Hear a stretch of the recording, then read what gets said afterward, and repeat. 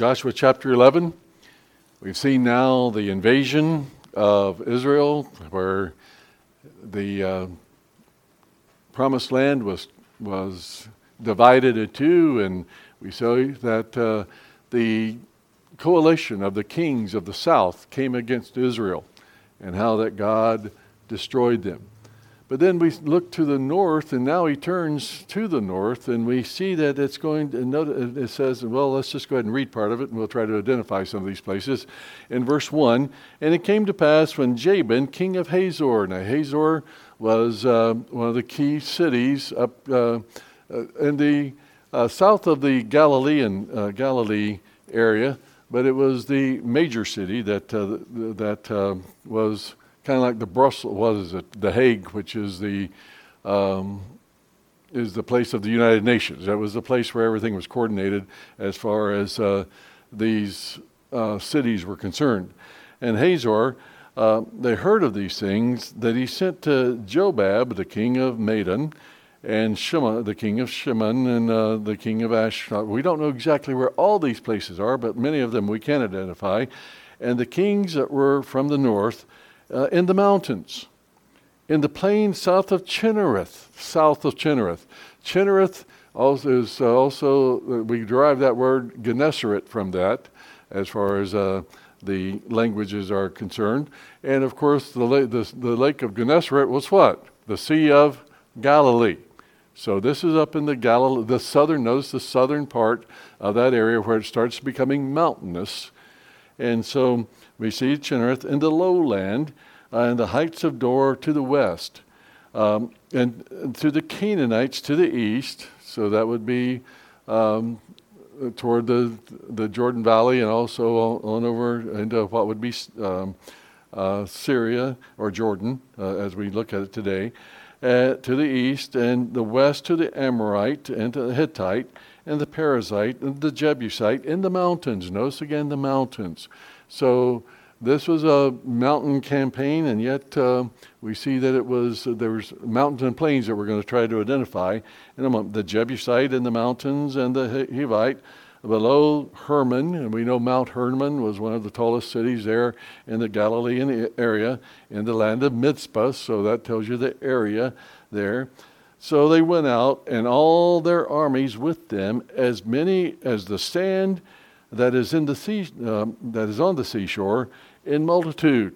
Now, Josephus and others tell us that from what their records or whatever, that they could have mustered about 300,000 men. Now, we know that Israel only had 100,000, somewhere around 90 to 100,000. And so it would be 3 against 1. Then also, we see that not only did they have 300 men in the infantry, but also there were many horses, and that would be the cavalry. And Israel didn't even have a cavalry. And again, with these horses and so forth, there would be somewhere around 10,000 from, again, just the records and things that were brought up in the estimates of the historians such as Josephus and others that lived back during about the time of Christ. And also, we see chariots. Now, chariots were the tanks of their day.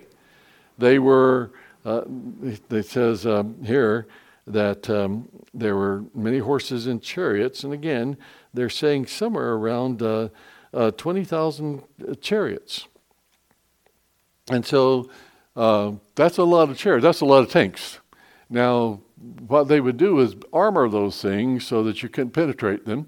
Then also they would have little blades on the side, so you couldn't just let them come by and whack off their heads or whatever, because they had those blades on there, and if you did, they'd cut you in two, so you couldn't get to them. They had a man with a sword, with the driver, but then with the bigger chariots would have also a spearman, a guy with a spear, and also another one with the bow and arrow. And so they would have those things, and they could throw more than one spear. They could have a lot more than one arrow, and they could pretty well circle you. So if you have horsemen, if you have the cavalry, that is that, and then all you have is footmen. That's one of the scarier times for infantry. I heard a veteran of World War II, and he said, "Oh, we hated the sound of the clinking of those German tanks coming toward us." And so we see that you can imagine how fearful that it was to see these men of war. Not only were you outnumbered 3-1 with the infantry, but we also see that they had cavalry as well as armor. Now, to give you a scope of this battle, we must realize that whenever at Gettysburg, there were around 90,000 men on the Union side and somewhere around 80,000 men on the Confederate side. That's only 170,000 men that fought the Great Battle of Gettysburg, and it lasted 3 days. And so that's the biggest battle that's ever been fought on this land. And so this was a huge battle, and it took place in a very significant place that we'll look at in a moment. But we see then that who wouldn't be afraid? I mean, when you're outnumbered that way and you've got all this armor coming towards you, and we see that on the mountain, so they went out and all their armies with them, as many people as the sand of the seashore. Boy, it sure seemed like that. When you muster that many people together, you can see they'd be camped for miles in the multitude, with many horses and chariots. And when all these kings met together, they came and camped together at the waters of Merom. We call this the Battle of Merom, to fight against the Israelites. Now, Merom was at the foothills, or at the very base of where all these kings could come out of the mountains and up on the plains and so forth, and they could all meet together in one big group.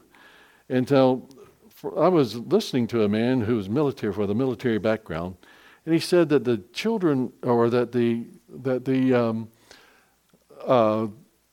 military leaders of Israel looked to Joshua for a lot of their strategy today. We hear of preemptive strikes. Well, the three things that they gathered from Joshua and the way he fought and the way they try to fight is speed and stealth and knowledge of the terrain. If they know, they try to beat you to the punch. Speed. They also use deceptive means, you even look what Joshua did at the Battle of Ai. There was great deception there, and he was able to defeat the enemy out in the open. And then you look at the speed where he had a forced march to go to Gibeon, and then, of course, attack preemptively before the army was even able to come together. He was a surprise attack. And here again, we see that these people are met as a junction.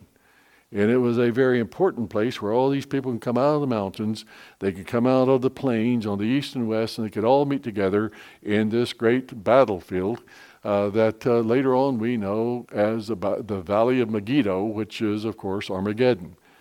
And so there were many battles that were fought in this area. We see that there were great victories there. David and Goliath and others were at the southern end of that. But then you think of the disasters there, and you had, you think of, another victory was in the Deborah and Barak. But then you think of some of the disasters, like Saul and Jonathan were killed in this area.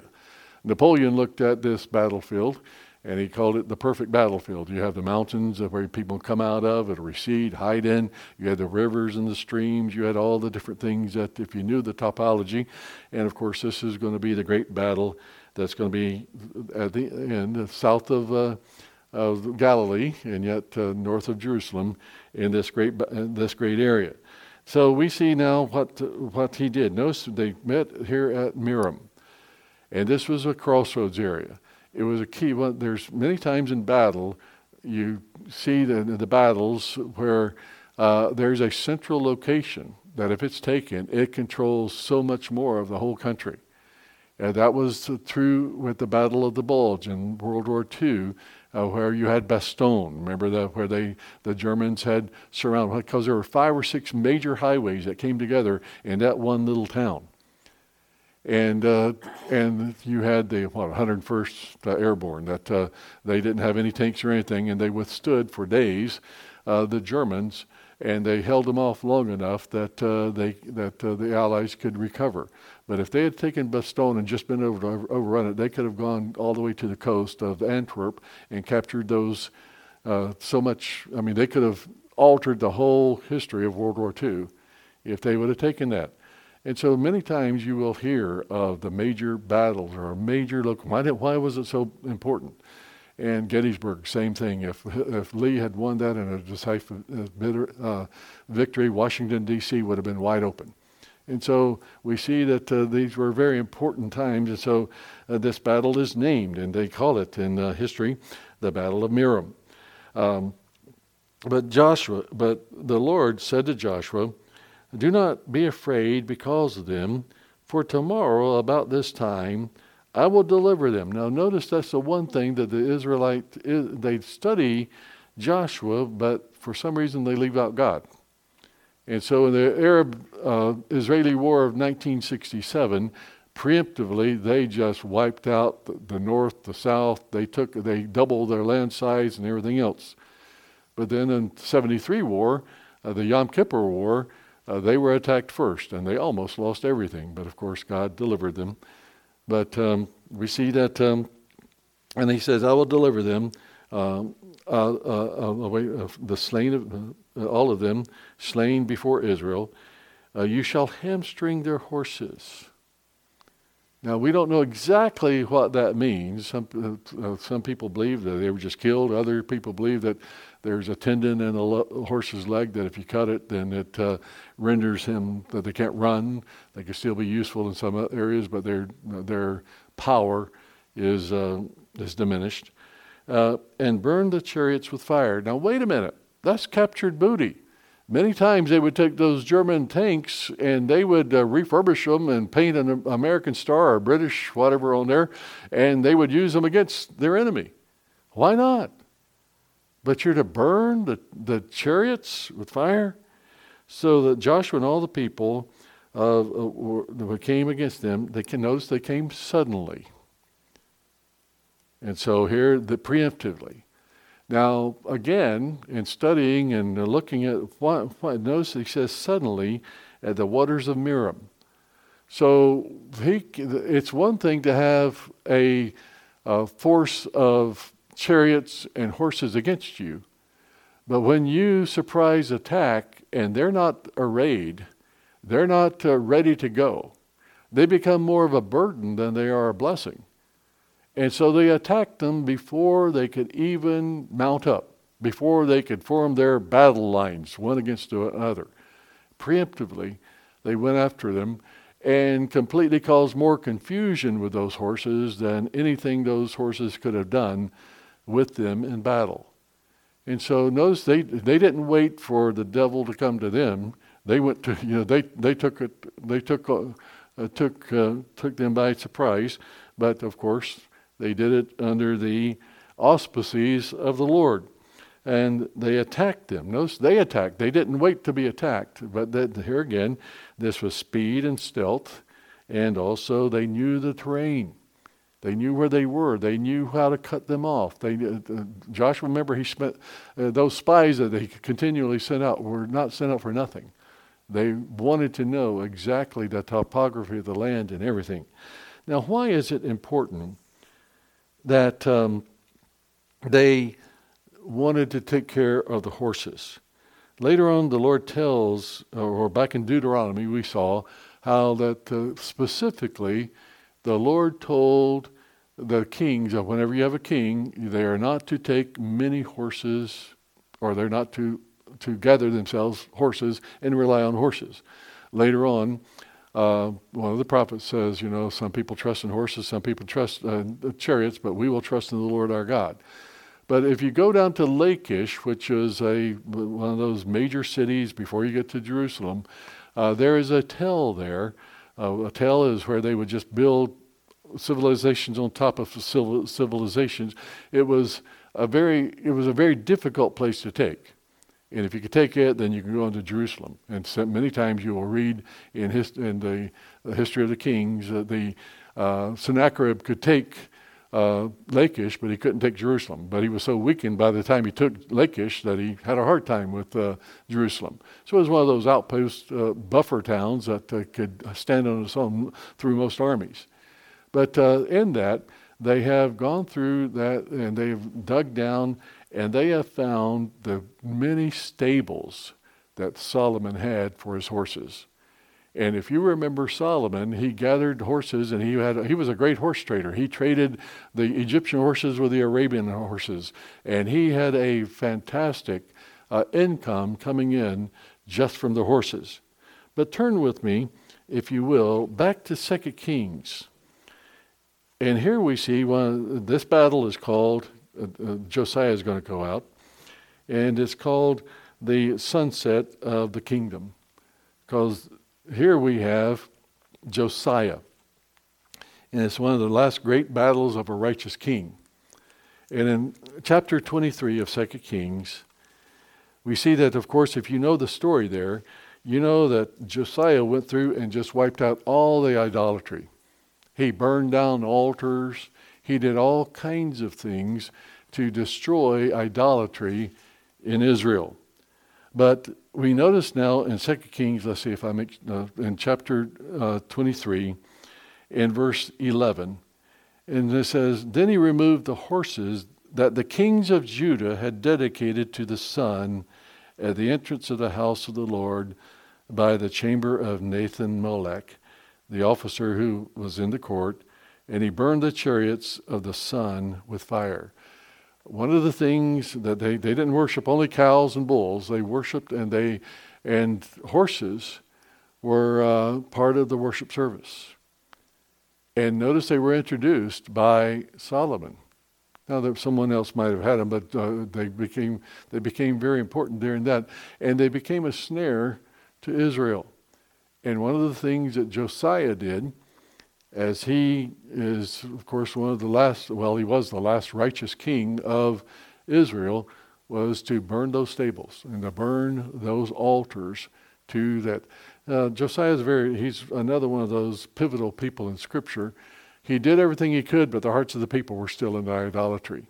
But during that time, during that revival, if you look at the timeline, I just discovered something this week, was that there was a little boy there, several little boys there, the royalty of Josiah. He, of course, we know that Daniel, Hananiah, Mishael, and Azariah, they were all friends that were taking off, but they were young men at the time of Josiah. But during the first deportations to Babylon, they were taken to Babylon by Nebuchadnezzar. Do you know who Hananiah, Mishael, and Azariah were? They were renamed by Nebuchadnezzar. And what were their names in Babylonian? Meshach, Shadrach, and Abednego. And they were all royalty. So it's all during that time, both good and bad were happening. God was preparing Israel for its sustenance in Babylon by even these men being saved, and yet he was bringing down the children of Israel because of the idolatry. So all those things are going on at the time. But the main thing as we look at this passage is, why did God not want any horses? Why did God not want any chariots? Why did he say, "You depend on me"? And over you'll see over a half dozen times in this chapter, God delivered them. And so God said that I don't want you to trust in horses. I want you to trust in me. And even today, we look at all the pizzazz. We don't have the money to do this, and we don't have the money to do that. But it's not by might nor by power, but it's by His Spirit that God still does things. We talked about that even in prayer tonight. God's been good to us financially, but I want to see Him really do something spiritually, don't you? And so by your Spirit, we can't save souls. God can. But we can take the gospel and we can ask God to do His work through us. And this is the way Joshua could not win. He didn't know whether he was going to win the battle or not, except that God told him he would. And God even gave him the plans. And again, we see, if the children of Israel today would just go back and include God in this, no but telling what they could do. Of course, to the nation, it would be great to see them turn to God. But some of the greatest atheists in the world today are still Jews. And we see that speed, surprise, stealth, and they knew the terrain. He knew that if he got him here, he would have the whole country. And this is what happened.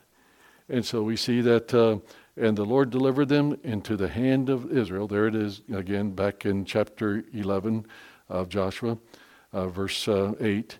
And the Lord delivered them in the hand of Israel, who defeated them and chased them to the greater Sidon. That's way up north to close to Syria and Tyre, as it was later on called. The brook of Mizpah, whatever, and the king of Mizpah eastward. So they just wiped out the whole area, took both the east and west side of and the north side of the Sea of Galilee. Once they won that battle, then everything else was open. And so by the very fact that these people came together against Israel, made it a whole lot easier than taking these cities and these areas one by one. And so we see the eastward. And they attacked them until they left none of them remaining. Isn't it interesting? We see in the book of Revelation, no matter what God did, people still wanted to gather against God and want to try to defeat him. And of course, we know that great battle is going to be in this very area, and the battle of Megiddo. All those kings of the north are going to be hiding in the mountains and coming down, swooping toward Jerusalem, and God is going to deliver them into the hand. I wonder how he's going to do it. Well, preemptively. Well, he's going to do it preemptively because he's going to appear from the sky, so that's going to be a real interesting thing. But we see that they attacked them until none left. So Joshua did to them as the Lord had told him. He hamstrung the horses and burned the chariots with fire.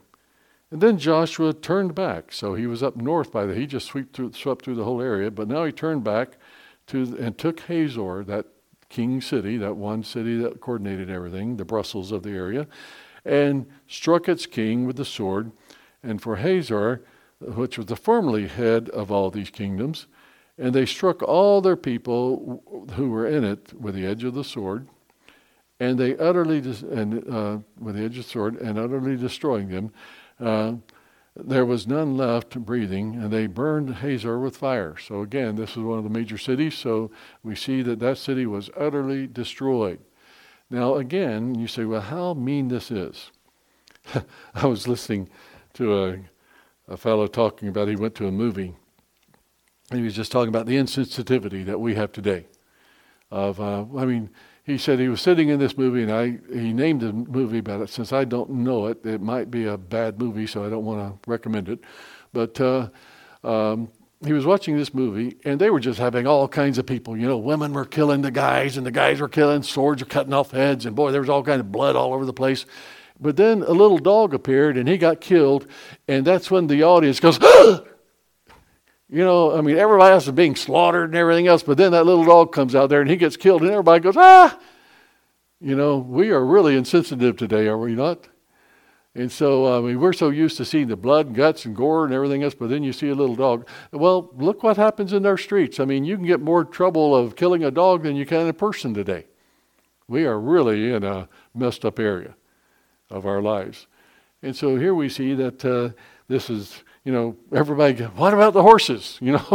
And people, whenever they read this, especially young, he killed all those horses. What about all the people? But again, isn't that what God's going to do at the Battle of Armageddon?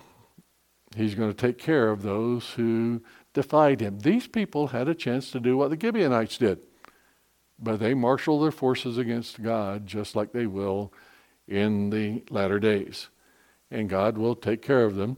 And he says the blood is going to be so deep that it's going to be up to the horses' bridles. That's going to be a pretty bad war, isn't it? It's going to take 9 months to bury the dead. That's a big battle. That's going to be in the last days. And so, but when God is through with people, then this is what they get. And remember, and this city was the king of was part of the Amorite Empire, and it was full. And God now allowed them to be destroyed. And we'll see let's just turn over. Look at verse 20. So it was the Lord hardened their hearts that they should come against Israel to battle. It gets to a point that God will use the hardened heart of a sinner to destroy him. One of the judgments is when a person when they turn against God so much that he will actually harden their heart like he did Pharaoh and other people that we see in the Bible. He hardened their hearts to accomplish his purposes. So that's why I say many times, you don't wait till your deathbed. When God's through with you, he's through with you. And God will he will actually harden your heart to do his will so that he can whip you. I mean, that is scary, isn't it? Oh, that the Lord wouldn't do that in my life. I mean, okay, you want to go that route, then you go ahead. And now as a Christian, we know that he'll punish us, he'll chasten us. But how many times as a parent, you might have to let a child touch, I have to be careful of that because there's all kinds of, let them skin their knee or whatever. A child who touches a burner has a fear of stoves after a while, don't they? There again, I'm not saying you let them do it, but I think you understand. You have to be so careful in saying those things today because I am definitely against anything that would hurt a child. So, but sometimes they have to learn just by the hard way what their parents are trying to tell them. And so the Lord said, okay, you're against me. Now you knew, just like Rahab, you knew all about the king, what I did with the strongest army in the world. You knew what I did at Jericho, the strongest city that was down south of you, and what I've done to the south, all those kings. You knew that, my people are undefeated.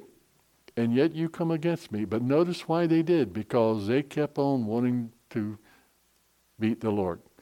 What about an unsaved person? What about you, a backslider, where we just keep on fighting God? I think of one person just popped in my mind. I'm not about to tell you. But a person who's bitter toward God. And the more bitter they get toward God, the more miserable they get. And the more that their life just seems to be going downhill. I pray for that person. But why is it that people think they can fight God? And we see that there sooner or later, when you fight God enough, he says, okay, I'm done with you. I will harden your heart, and I will get you to do, as I got Joshua to do my will, I'll get you to do my will, but it'll be just the opposite, from the opposite direction. And so we see that God did this. But let's go back to verse 12 now. We see, so all the cities of those kings and all their kings Joshua took and struck with the edge of the sword, and he utterly destroyed them, as Moses, the servant of the Lord, had commanded. Notice he was following orders. But for the cities that stood on their mounds, the tells, you'll hear of Tel Aviv or Tel Amarna. There's different places where they would build cities on top of cities. And we know Jerusalem and Lachish. There's 7 or 8 layers of civilizations on those tells, as they call them, T-E-L, that they call them, and the mounds of civilizations. But notice in verse 13, but as for the cities that stood on their mounds, Israel burned none of them except Hazor only, which Joshua burned, and all the spoil of those cities and their livestock the children of Israel took booty for themselves. But they struck every man with the edge of the sword until they destroyed them, and they left none breathing. And the Lord, as the Lord had commanded Moses, so Moses commanded Joshua, and so Joshua did. He left nothing undone of all that the Lord had commanded Moses. So notice Joshua was a great leader because he knew how to follow orders. His objective was to do what Moses told him to do. His strategy was to figure out what God wanted. And so his strategy was different than even Moses. Moses had to lead 2.5 million people around, but he led an army around. And his strategy, as we said, was speed and stealth and knowledge of the terrain. So he was equipped to do what God told him to do, but then again, he still trusted in God to do what he needed to do. In verse 16, Thus Joshua took all this land, the mountain country of the south and of Goshen, the lowland of Jordan, the Jordan plain, the mountains of Israel and its lowlands, and Mount Halak and the ascent to Seir, which is on the east side. Now this would have been before. This had been where Reuben, Gad, and Naphtali were, and the half tribe of Manasseh. They captured all their kings and struck them down and killed them. Joshua made war a long time. How long was a long time?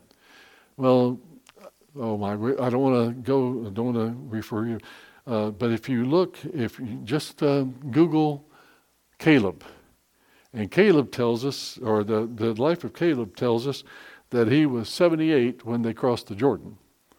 And it'll tell you that in Deuteronomy as well as, or Joshua, and then later on, as you get into the synopsis of the last part of Joshua. But he was 85 when he was ready to take that mountain, so 7 years. How long is the tribulation? 7 years.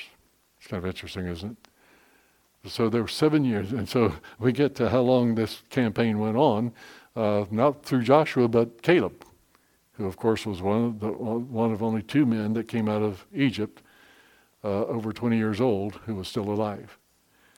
And so we see there, thus Joshua took all of the land of the mountains and so forth. He struck them down a long time, and there was not a city that made peace with the children of Israel except the Hivites of Gibeon. All the others took to battle. They would rather fight, for it was that the Lord had hardened their hearts. And so sometimes some of our enemies, God is bringing against us just to show his power. Now, I don't want to figure that one out. Lord, is this because you've hardened their heart and now you are wanting to show your victory? I have listened to lawyers who have, that have formed organizations to protect Christian organizations. And I think of one lawyer that I haven't heard from in a long time, so I don't know exactly where he stands on certain issues. But he said he was defending a church that was going through some major troubles with an ungodly city council. And they were trying to shut down the church and all that. And he went in there and he said, really, you guys are pretty small and you don't have a whole lot of money, and we don't have a big organization that can support you. So we're going to have to pray for a miracle, and we're going to have to pray that God will take care of it. And he said they literally went in there, and the city manager and the lawyer, the prosecuting attorney, started fighting in court.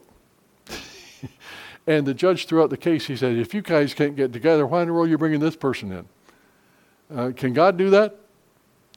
And so can God take care of the people that fight against us? And so we see that again, that this is what the Lord did. And now, at that time, notice in verse 21, and this is a portent of things to come. And that time Joshua came and cut off the Anakim from the mountains, from Hebron and Debir and Nadab, from all the mountains of Judah, and from all the mountains of Israel.